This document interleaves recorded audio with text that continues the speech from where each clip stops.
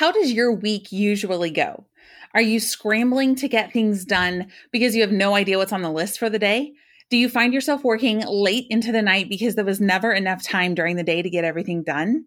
If so, this episode is perfect for you. I'm going to show you how to organize your Sunday so that the rest of your week is successful and so Monday doesn't take over and steal all of your time. Welcome to the From Better Half to Boss podcast. I'm Tavia Redburn, and on this show, I share how I retired my husband from his 9-to-5 with my birth photography business, all while homeschooling my 3 kids.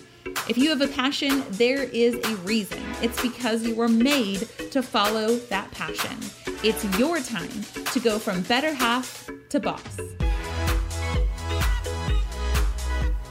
Hey y'all, I'm Tavia, and I help photographers learn how to specialize and get fully booked with ideal clients so they can go full time. I do this with my birth photography certification and my 7-step marketing system. So I have been working in my office, which is now my bedroom, as you guys may or may not know, all week. And it's funny because whenever we change up our environment, when you change where you're working, even something as simple as moving your desk or organizing your desk or taking your laptop outside when it's not winter here in the US, or working in a coffee shop, like just changing up where you're working has such an impact on productivity and focus. At least it does for me. I don't know if it does for you guys, but it 100% does for me. And we actually talk about how to set up your environment for creativity in marketing school for photographers. But I just wanted to remind you really quick, and this has nothing to do with the episode, but just that, like, if you're feeling like you're in a rut, or if you're feeling like unmotivated, or like you're not productive, or you're tired of kind of doing the same thing, try either like getting a new candle, moving your desk, working in the coffee shop, bundling up and going outside with your laptop. Like just change up your environment to boost a little bit of that creativity. So let me know on Instagram if you end up doing that and how it goes @_thebeautyandbirth_. So we're going to talk about how to organize your Sunday so that your entire week is successful. And I'm really excited to talk about this, not because I've mastered it, but because it's something that I am intentionally refining every single week. Like, how can I make this process better? How can I make my week better, more productive, more relaxing, more like focusing on the things that I want to do in my life and in my business? So I want to explain to you how I used to set up my week and sort of how I do it now. So there's this thing called like your ideal week, where basically you look at a calendar Sunday through Saturday and you write in what you want to do during specific times. Like from this time to this time is when I sleep, or from 6 o'clock to 8 o'clock is when I work out and do my morning routine. Or, 2 to 3 is school drop off or pickup, I should say. Like you're just basically saying, generally speaking, this is what I want my week to look like. And in theory, that works really well. And that has worked for me in the past to create like my dream week and try to plan my days accordingly.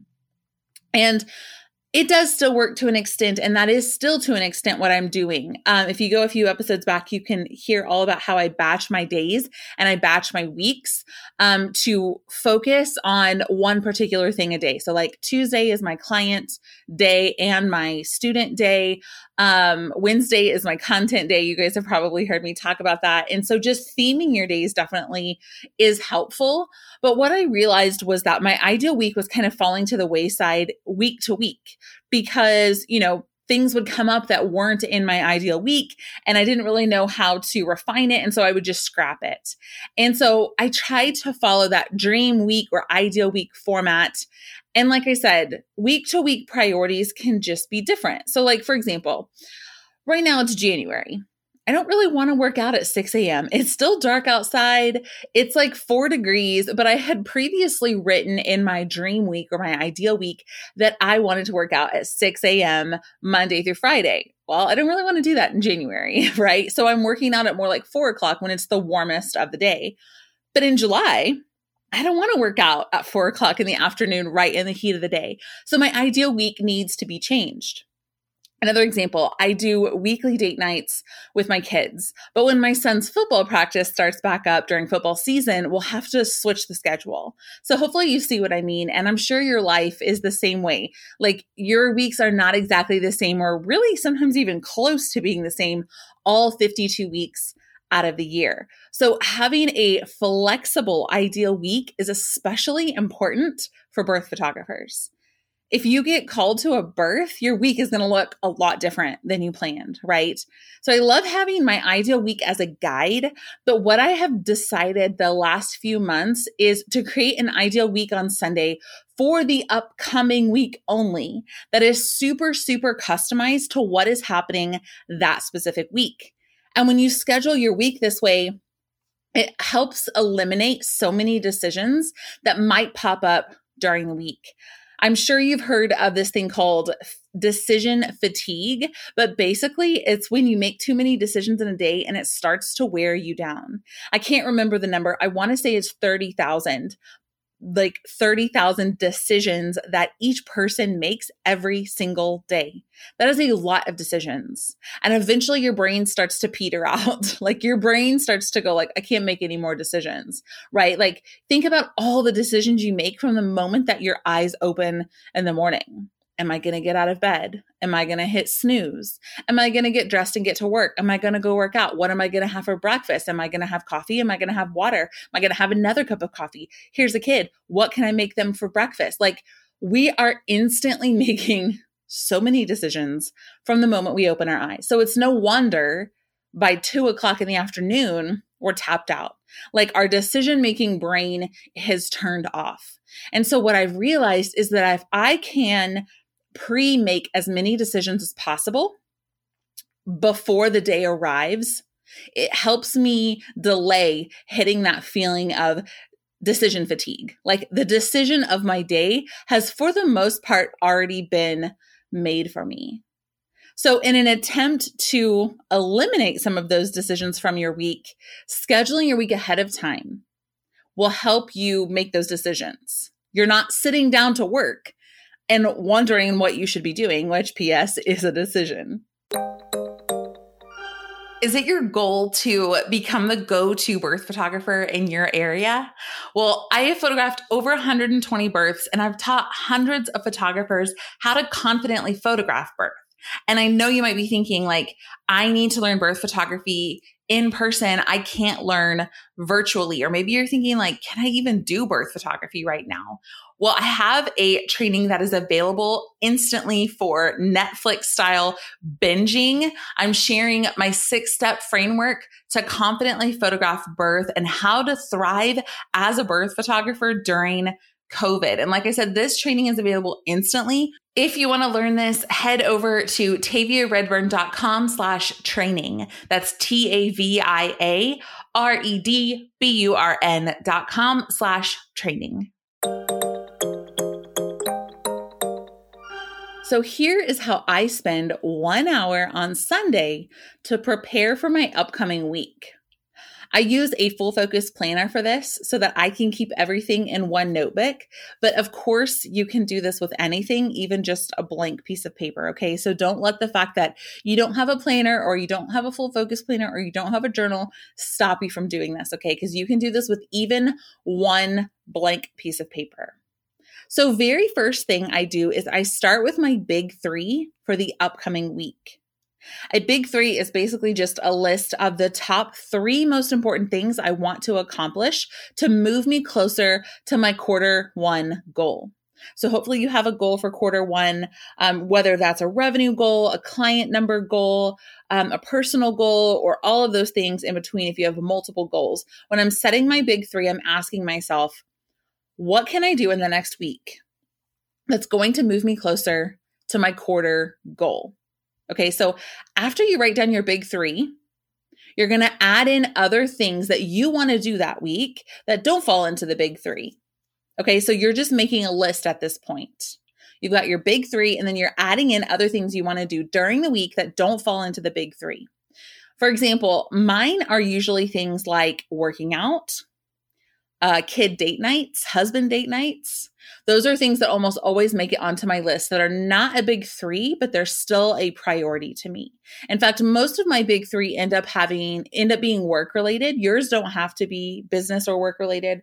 Mine typically are, but I don't ever want to leave out the personal aspects or the health aspects or the relationship aspects. So the things that are going to take time out of my week, like working out or a date night, I'm going to put in that list.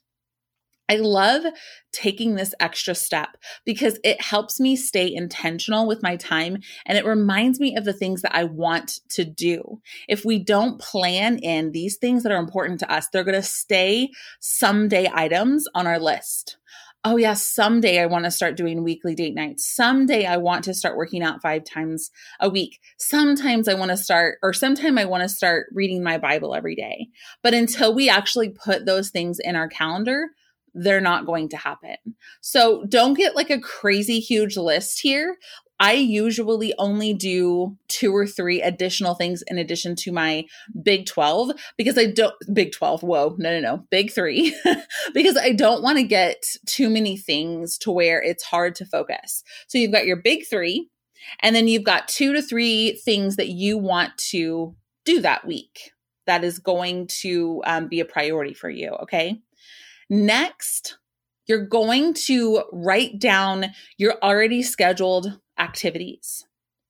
Write down your activities that have already been scheduled for the upcoming week. Does somebody have a dentist appointment? Do you have a client meeting? Do you have photography sessions? Do you have birth consultations? Do you have existing appointments with friends? Both personal and business, I want you to write down however you're doing it. If you're doing it in your iCal, if you're doing it on Google Calendar, if you're doing it in a planner, I want you to start going into the daily section of your planner where hopefully you have a section that is hour by hour, 6 a.m., 7 a.m., 8 a.m. And I want you to go in and start blocking off the appointments that you already have scheduled. So what does this look like practically? For me, it looks like opening up my iCal because that's where I keep my appointments, opening up my Full Focus planner, and there's a page on each daily page that is 6 a.m. to 8 p.m. I had to look over at my planner because it's sitting open next to me. So it's 6 a.m. to 8 p.m. and there are spots for each hour. So hopefully you have something like that. If not, you can just write it down on your piece of paper. Monday, 6 a.m. and then a line for all the hours until 8 p.m. So I go in each individual day and I block off when I have appointments. If I have coaching calls, if I have appointments, if I have consultations, if I have meetings, I go in and write those things that I already have scheduled. Okay.